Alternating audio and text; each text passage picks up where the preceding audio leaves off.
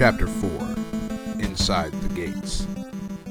In his training with the Snake Men Squad, Justin had learned an entire language of commands to control killer dogs. He could get them to halt and to sit in German, Russian, Swahili, Chinese, Japanese, Arabic, and a dozen other tongues. But he had no idea in what country he was now, not even which continent. His canine vocabulary would be of no use here. He had only seconds to spare. No way could Solid Snake outrun this pack of trained attack dogs. Without a weapon, he couldn't even defend himself. Even if he managed to snatch up a branch from the jungle floor and use it as a club, Hawley was no match for half a dozen frenzied attack dogs who lived only to tear out an intruder's throat. Suddenly an idea struck him. It was a crazy idea, but it could be his only chance. Throwing himself to the ground, Hawley raised himself on all fours like a giant cat, bracing himself as the dogs came closer. He could smell their hot, strong breath and see their insane, rolling eyes. Most of all, there were those sharp white fangs, less than a foot from his face. Now the killer dogs had almost reached him. They were only inches away from chewing him into raw hunks of bloody flesh. Solid Snake arched his back high. He snarled and growled, low in his throat, meanwhile staring hard at the lead dog with narrowed, angry eyes. Drawing his upper lip back, Hawley spat and yowled like a furious giant cat. Just as they heard Hawley's unearthly sounds, the strong scent of the panther musk on his camouflage suit hit the dogs' sensitive noses. Jungle predator, a male panther. Between the sounds and the smell, the Dobermans perceived Solid Snake as a big cat. 170 pounds of pure panther power, with incredibly strong teeth and claws sharp enough to rip a dog into confetti. The Dobermans skidded to a halt, yelping, then turned tail and rushed away, almost knocking each other over in their eagerness to escape. Laughing under his breath, Justin Hawley watched them go. Then Hawley's expression turned serious. He had some heavy work to do.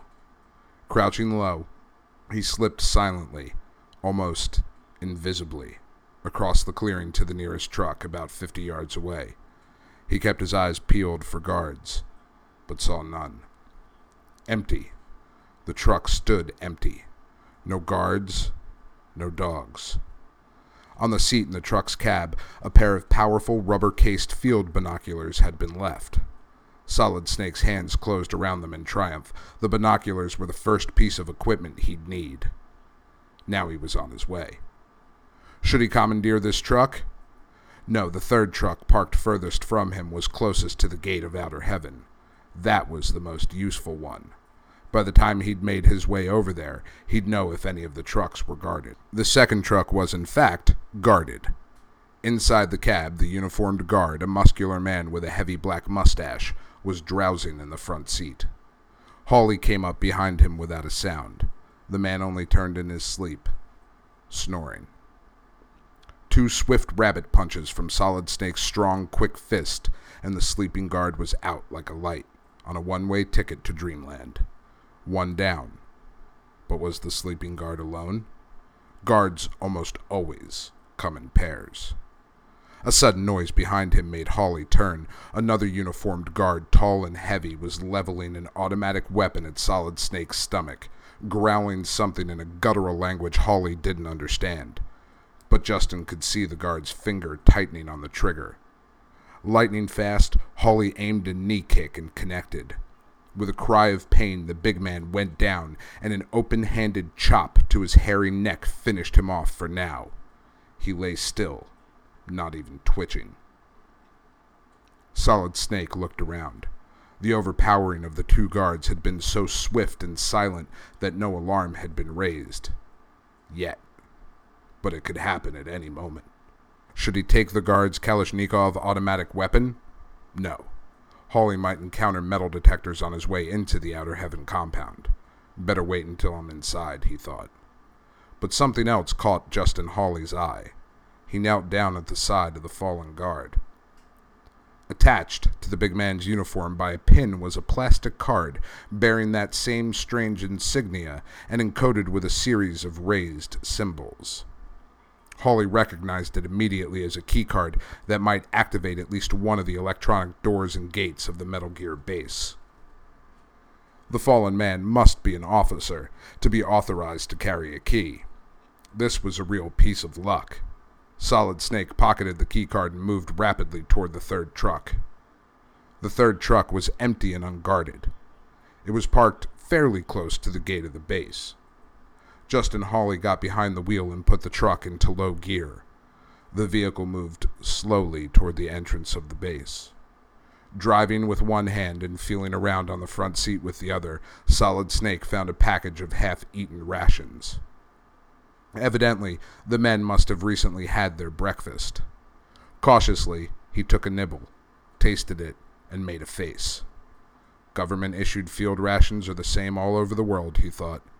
They may be packed densely with nutrition and vitamins, but they taste like a cross between cat food and an old rubber tire. Even so, he chewed the rations quickly and swallowed grimly. No telling when he'd get another meal, and this so-called food would at least give him a quick energy boost. Also on the seat was a pack of cigarettes. Hawley reached for them but drew his hand back. Could they be poisoned? His instincts told him that they could be a deadly trap, and even if the cigarettes contained no added poisons, they were deadly enough in themselves. He decided to leave them where they were, but he did take the matches. Matches could be used in many ways. The truck was at the gate now. Solid Snake slipped out of the driver's seat and crouched down, keeping the vehicle between him and the gate, while his quick eyes darted around, checking for guards. 2 armed men were patrolling, but they were overconfident, talking to each other in that same strange language. They didn't expect to see Hawley, so they didn't see Hawley. He made himself into a shadow, as he'd been trained. Holding his breath, Solid Snake waited until they passed along to the far side of the electrified fence. Then Hawley duck-walked up to the gate, looking for the electronic lock. When he reached it, he stood up. This was it.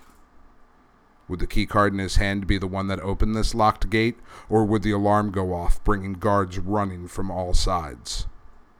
Only one way to find out. Hawley pressed the embossed side of the card against the lock. For a split second, nothing happened. Then, a click. The gate opened, and Hawley ran inside, swifter than a shadow, and just as invisible. "I don't know if you're copying, but I'm in," he whispered into the homing device, the compass he'd been carrying. No radio, so no response. Once again, Justin wondered if anyone back at command could hear him. Maybe the compass was defective. Maybe the transmission channel was blocked or scrambled. Maybe, who knew? The possibilities for a mess-up were almost endless. What he didn't know was that although the compass was really just a compass, he was transmitting, after all, through a hidden micro radio that had been sewn into his sleeve back at the base. "He's in," Commander South announced, his eyes on the large computer screen. "Heaven help him," whispered General West.